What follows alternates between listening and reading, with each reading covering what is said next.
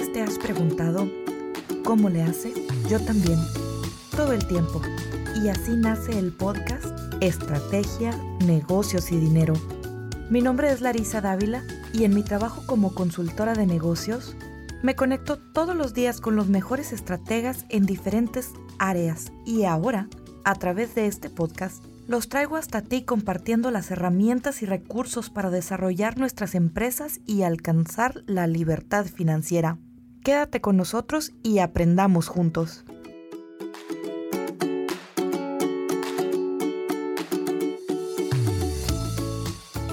Pues Marieli, estamos muy contentos de que estés aquí con nosotros el día de hoy. Aparte de que eres mi asesor de seguros, sé que trabajas muchísimo con los empresarios locales, con pequeñas y medianas empresas, y sé que los ayudas bastante, por lo menos a mí me has ayudado bastante con mi negocio. Cuéntame, ¿cómo fue que empezaste en el área de seguros? El área de seguro fue un área que llegó a mí. Mi esposo y yo habíamos comenzado un negocio de servicio de impuestos y un broker de seguros se acercó y pues en este caso me presentó la idea de por qué no ofrecer el área de seguros en la oficina que teníamos en ese momento. Para mí fue algo que resonó o me llamó mucho la atención porque se trata de lo que es la planificación y más que la planificación, el hecho de estar pendiente de cómo estar protegido en caso de que tengas un mal día, le llamo yo. Entonces fue algo que poco a poco me fui apasionando, que hoy en día pues obviamente es mi pasión, ¿no? ¿Cuánto tienes en esta industria? Tengo ya 15 años. Inicialmente me inicié fue en Seattle, en el estado de Washington. Ahí fue donde mi esposo y yo estábamos viviendo en ese momento. Y hace 5 años ya hemos estado aquí en Texas.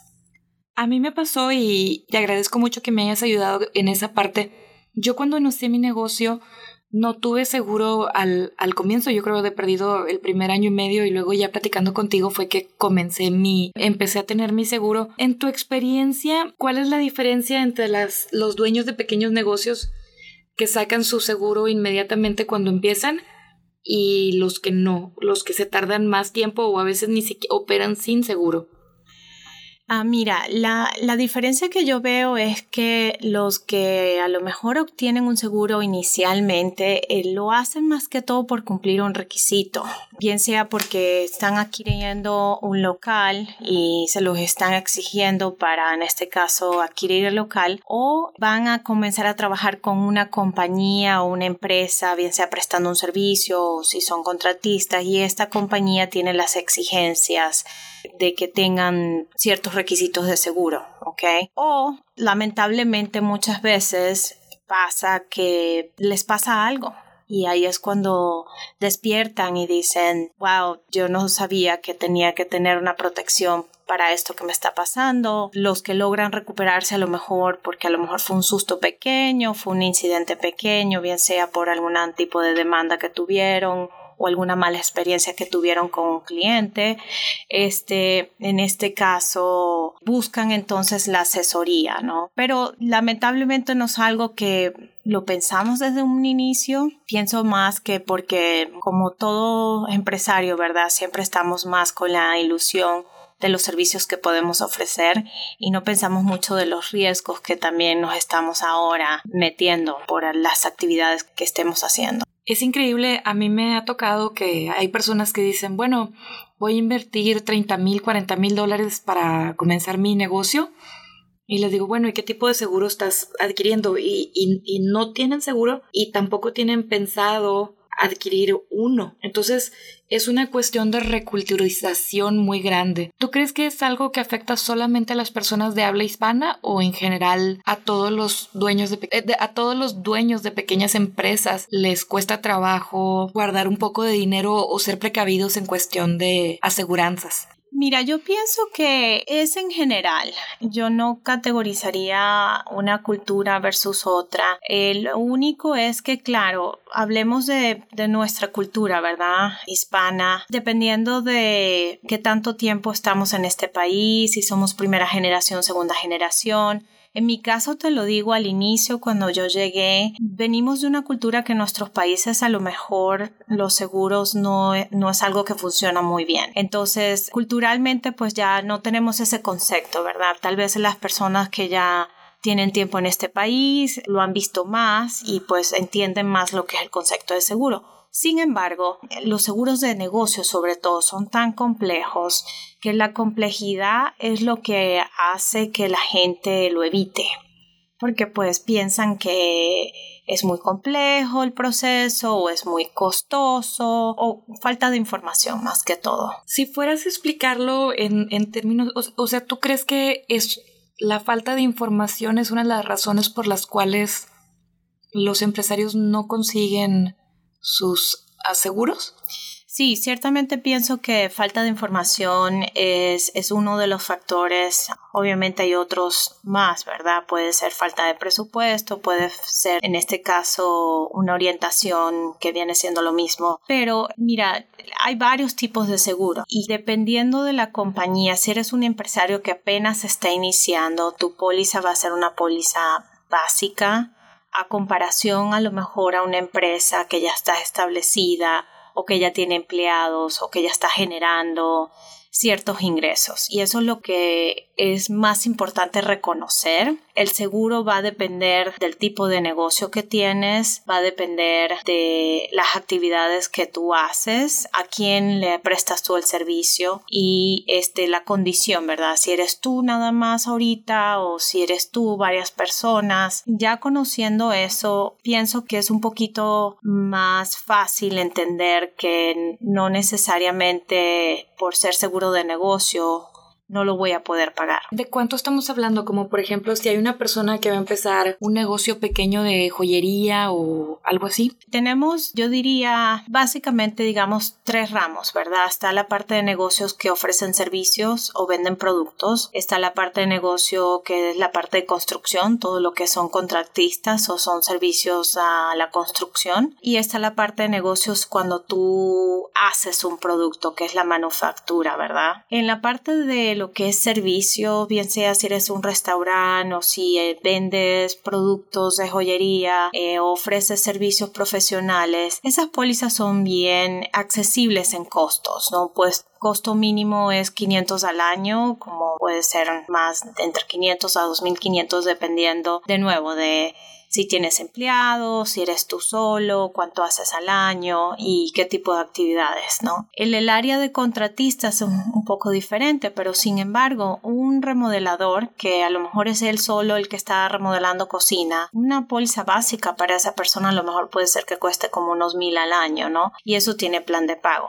por generalizar. En realidad, lo que tenemos que entender es que la diferencia de un seguro de negocio a lo mejor a un seguro personal, como es a lo mejor los autos, el costo lo influyen muchos factores, entonces no nos podemos comparar y es lo que muchas veces hacemos como comunidad, ¿verdad? Si voy a montar un negocio parecido a mi vecino, voy a pensar que va a ser casi igual, puede ser que sí, pero pueden haber otros factores que eso puede cambiar, ¿no? Okay. ¿Tienes alguna experiencia de cómo algún seguro pudo salvar a alguno de tus clientes? Sí, tengo varias. Y cuando hablamos salvar, obviamente es la parte financiera, ¿verdad? Lo que hace un seguro es evitar que por algún error que tú cometas, y estamos hablando ahorita el básico, que es el seguro comercial de protección a demandas.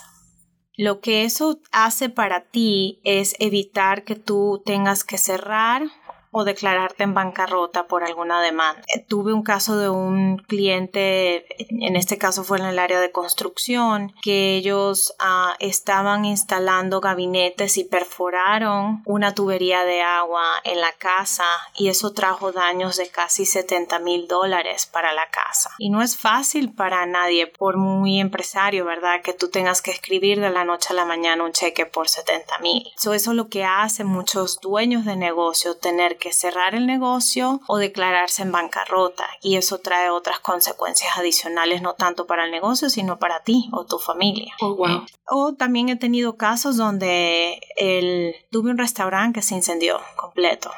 el incendio comenzó a la medianoche y para el tiempo que llegó el departamento de bomberos ya no se podía recuperar nada. Entonces, si tú, como acabas de decir, hiciste una inversión de 30,000, de 40,000, de lo que sea, toda esa inversión de la noche a la mañana se fue si no tienes una compañía que a lo mejor pueda responder y pueda darte dinero para que puedas volver a abrir tu negocio.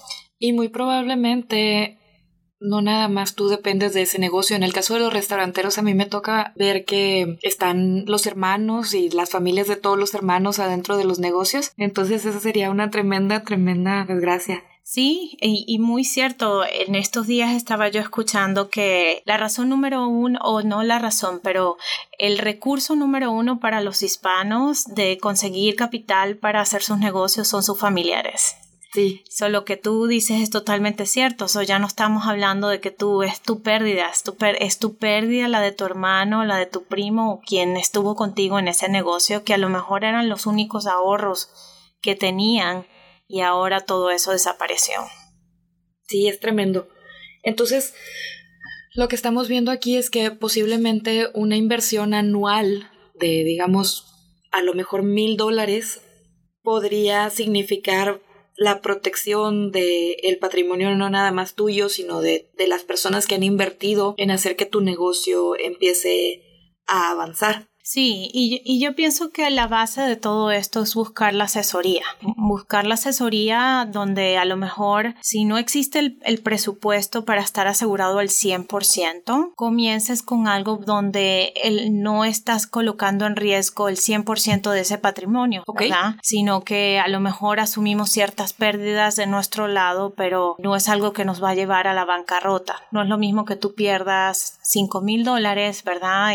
Pero recuperes 50,000, por decir algo, que en este caso lo pierdas todo. Pues ese es un buenísimo consejo y algo que podemos tener en mente si vamos a comenzar una empresa o si ya tenemos una empresa y tenemos invertido nuestro dinero y posiblemente el modo de vida de nuestra familia y a lo mejor de algún hermano o algún primo o de nuestro papá, que tengamos algo para protegernos. Es muy importante que lo tengamos en consideración y que nos vayamos reculturizando poco a poco de que uno cree que está perdiendo o está dando $1,000 que no quiere dejar ir, pero que a la larga nos pueden ayudar a protegernos en caso de algún susto. A mí también me ha tocado escuchar unas historias tremendas de cómo los seguros los han ayudado y yo creo que todos tenemos a algún amigo o algún conocido que ha estado del lado positivo o negativo de la experiencia de la necesidad de tener un seguro. Si la persona que más quieres fuera a abrir una empresa, ¿qué le recomendarías? No puede ser de cuestión de seguros o puede ser, ¿qué sería una recomendación? Bueno, en cuestión en general como empresario, el consejo más grande que yo le puedo dar a alguien es que siempre buscar asesoría en los diferentes ramos que involucra un seguro, como lo que estamos hablando,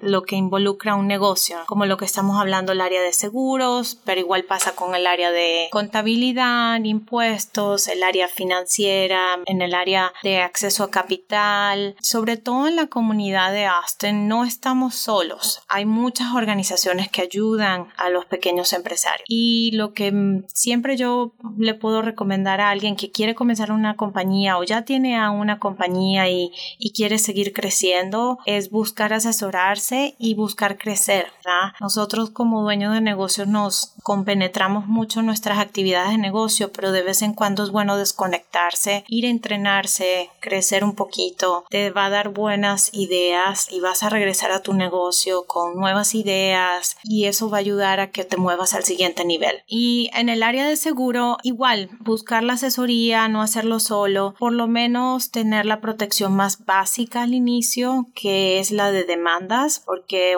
una cosa es que, pierdas tus 30,000, pero otra cosa es que estés siendo demandado por 70 o por más o por menos, lo que sea. El que cuando eres demandado ellos no van a esperar toda una vida para que tú recuperes ese dinero. Cuando es pérdida tuya, pues tú mismo tienes tu tiempo y tú dirás cómo vas a hacer esa recuperación. Entonces ese es el seguro más básico que cualquier compañía pueda tener. Ya de ahí, pues lógicamente, si pueden de una vez asegurar la inversión que están haciendo, mucho mejor. Pero el seguro de demandas le va a dar la tranquilidad de que cualquier cosa que pase van a ser protegidos. Y no solo eso, a veces hay casos donde tú no eres el culpable, pero ¿quién te defiende?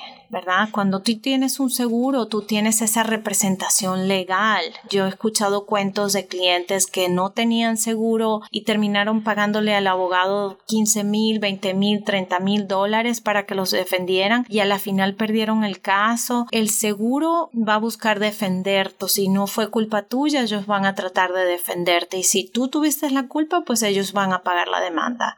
No es tanto, esas dos cosas pienso que dan una tranquilidad muy grande. Claro, tener la asesoría legal en un caso difícil, especialmente si tienes empleados. A mí me ha tocado el caso de que a veces no el dueño de la empresa, sino que se ven en la necesidad de tener que contratar a una persona, es el primer día de trabajo o la primera semana de trabajo y cometen un error que desgraciadamente pasan, especialmente cuando uno es dueño de su propia empresa, pues le pone un poco más de cuidado o abrió la empresa porque es un experto en el campo. Pero ¿qué pasa cuando tienes la necesidad de crecer y comienzas a contratar gente y a lo mejor no eres tú directamente, pero uno de tus empleados el que comete algún error que puede ser muy, muy costoso? Sí, y un punto muy importante, Larisa, sobre todo nosotros en nuestra comunidad hacemos mucho esto. Queremos compararnos con otras personas en la comunidad y es difícil hacerlo cuando eres dueño de negocio. Tu experiencia nunca va a ser igual a la mía o la de cualquier otra persona.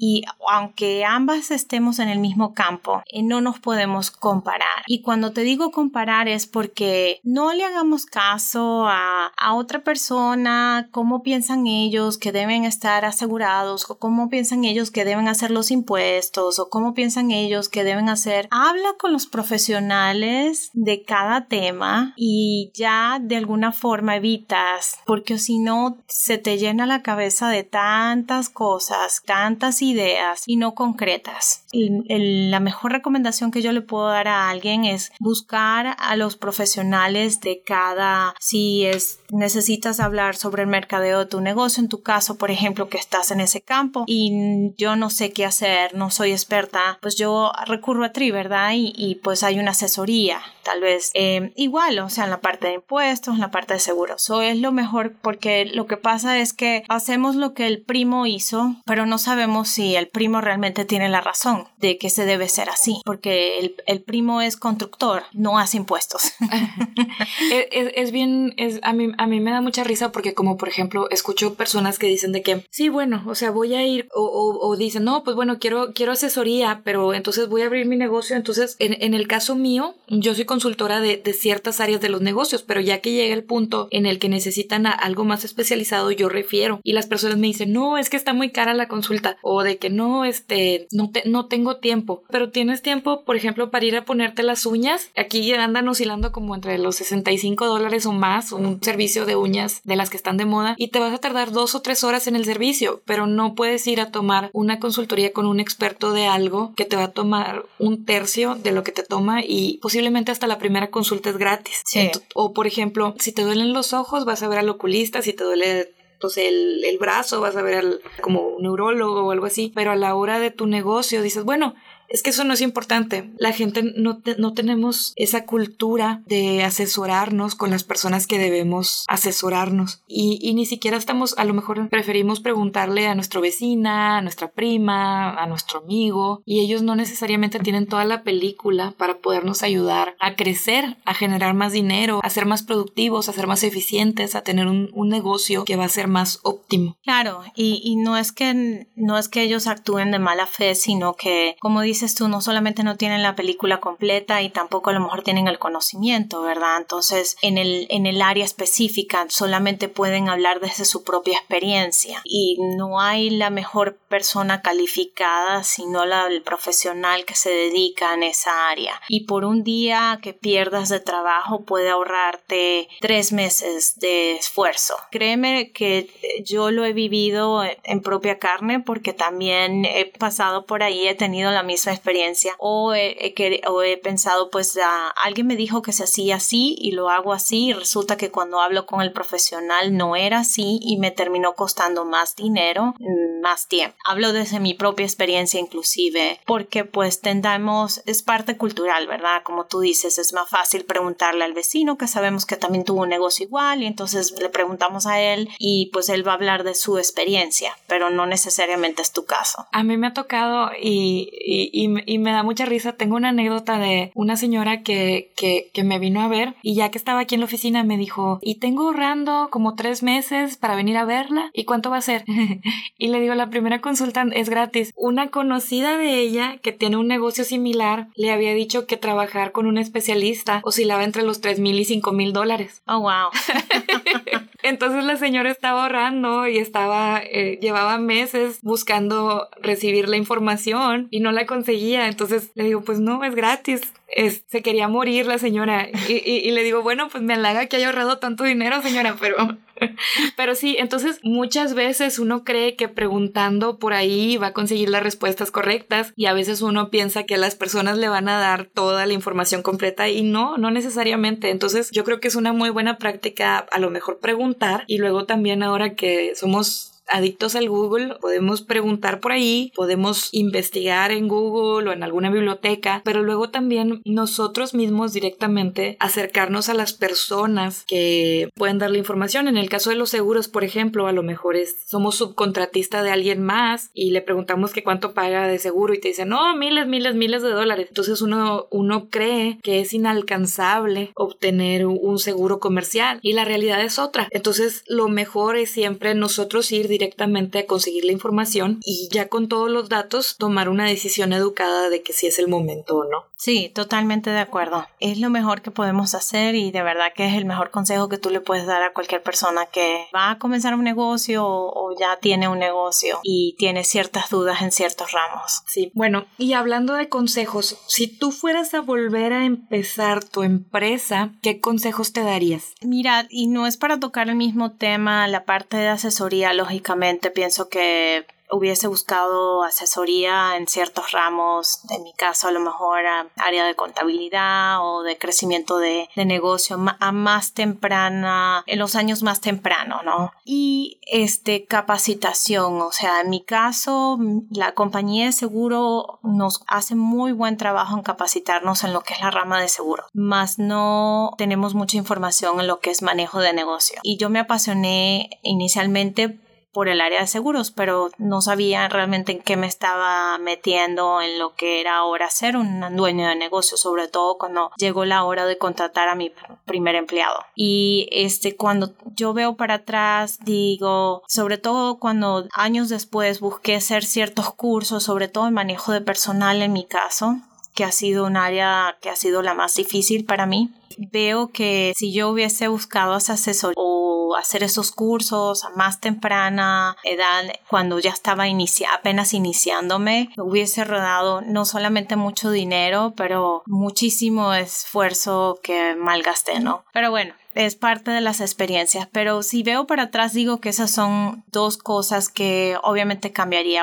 Hice un par de cursos muy buenos ya después de mi cuarto año de teniendo el negocio y tuve tantos momentos donde dije, wow, si yo hubiese sabido esto hace 2 años, o wow, perdí una empleada muy buena y no sabía que a lo mejor era por esto. Entonces pienso que esas son las cosas que cambiaría. Sí, eso es crítico. La cantidad de negocios que cierran por la incapacidad de duplicarse o de crecer es increíble, porque el dueño del negocio no puede duplicarse o no logra transmitir la información a sus empleados para que sean efectivos. Entonces es un círculo vicioso en el que contratan, no funcionan, despiden, contratan, se van, despiden. Entonces si no tienen el entrenamiento necesario, pues se puede volver muy muy cansado. Qué bueno que me recuerdas eso de los entrenamientos. Constantemente me entero que estás en entrenamientos. ¿Cómo es que tú decides a qué entrenamientos? Casi mensualmente vas a algún tipo de entrenamiento, ¿verdad? Sí, o sea,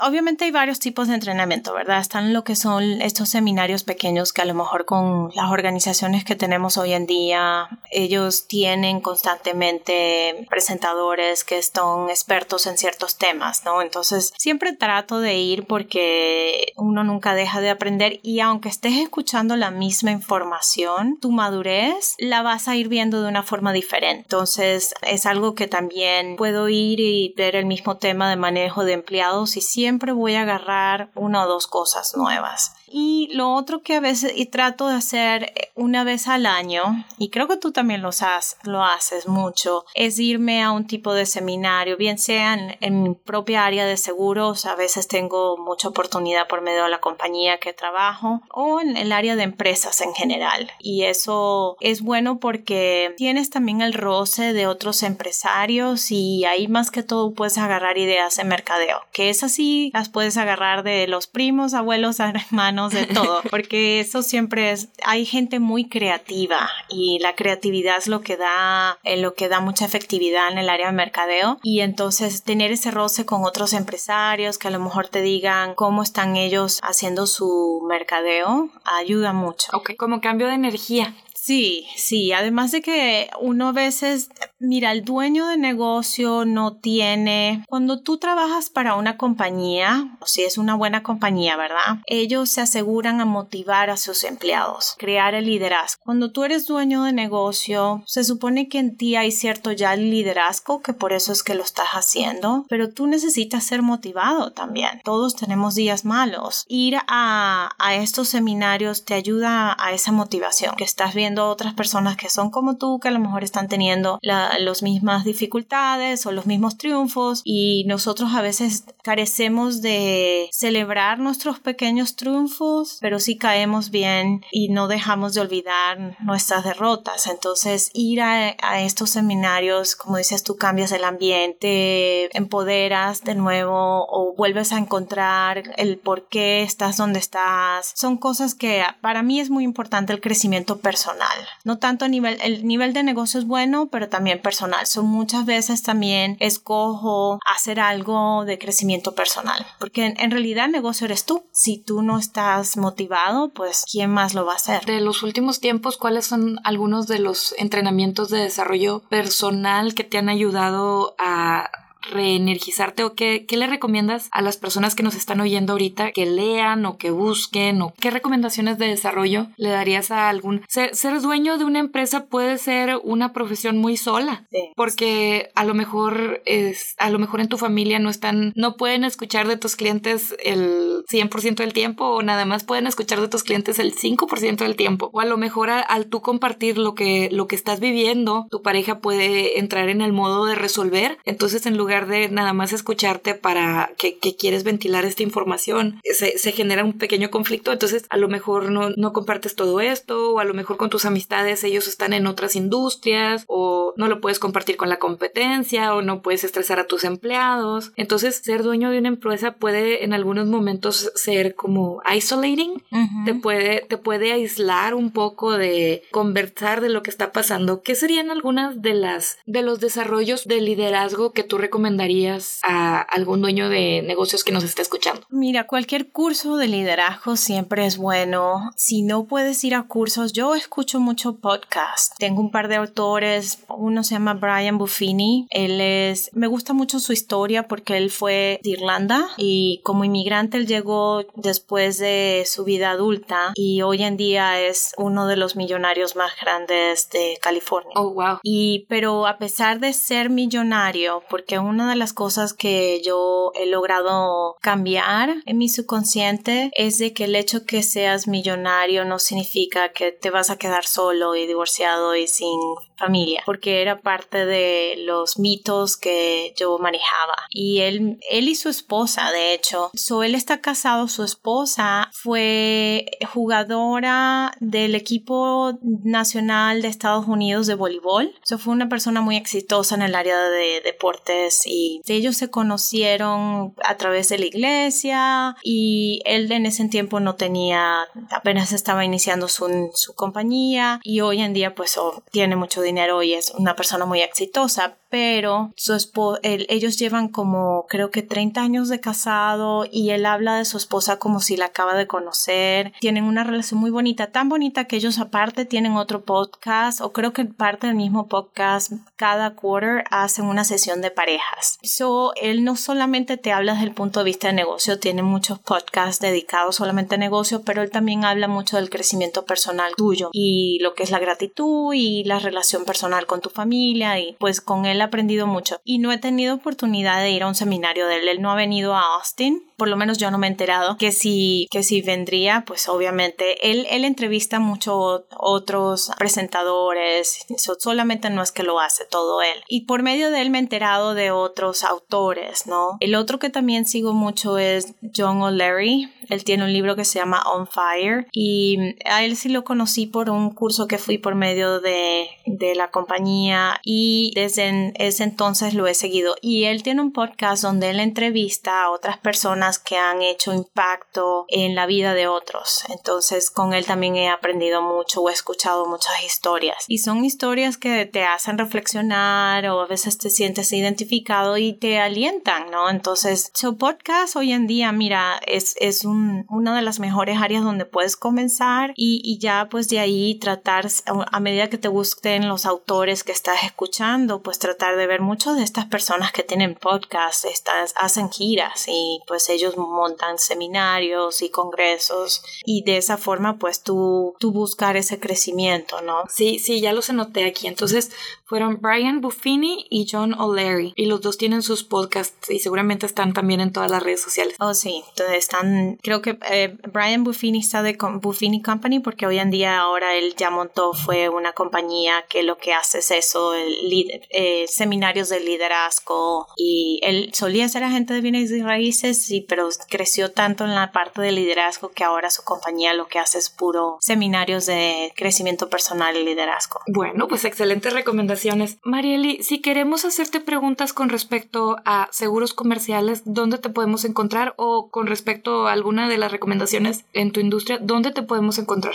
La página web es www.cestariinsurance.com. También tenemos nuestra página en Facebook o obviamente pues llamarnos aquí en nuestras oficinas al 512-331-1513. Y como dices tú, nuestras asesorías son totalmente gratis. Nosotros lógicamente vemos la situación, podemos hacer recomendaciones, pero no hay ningún costo. Y yo a mí me gusta mucho ayudar a la comunidad y si es algo que en este caso cualquier información que yo les pueda dar, pues sí, llámeme. Bueno, pues muchísimas gracias y muchísimas gracias por haber estado aquí con nosotros el día de hoy. Gracias, Larisa, por la invitación. Y esto es todo por ahora.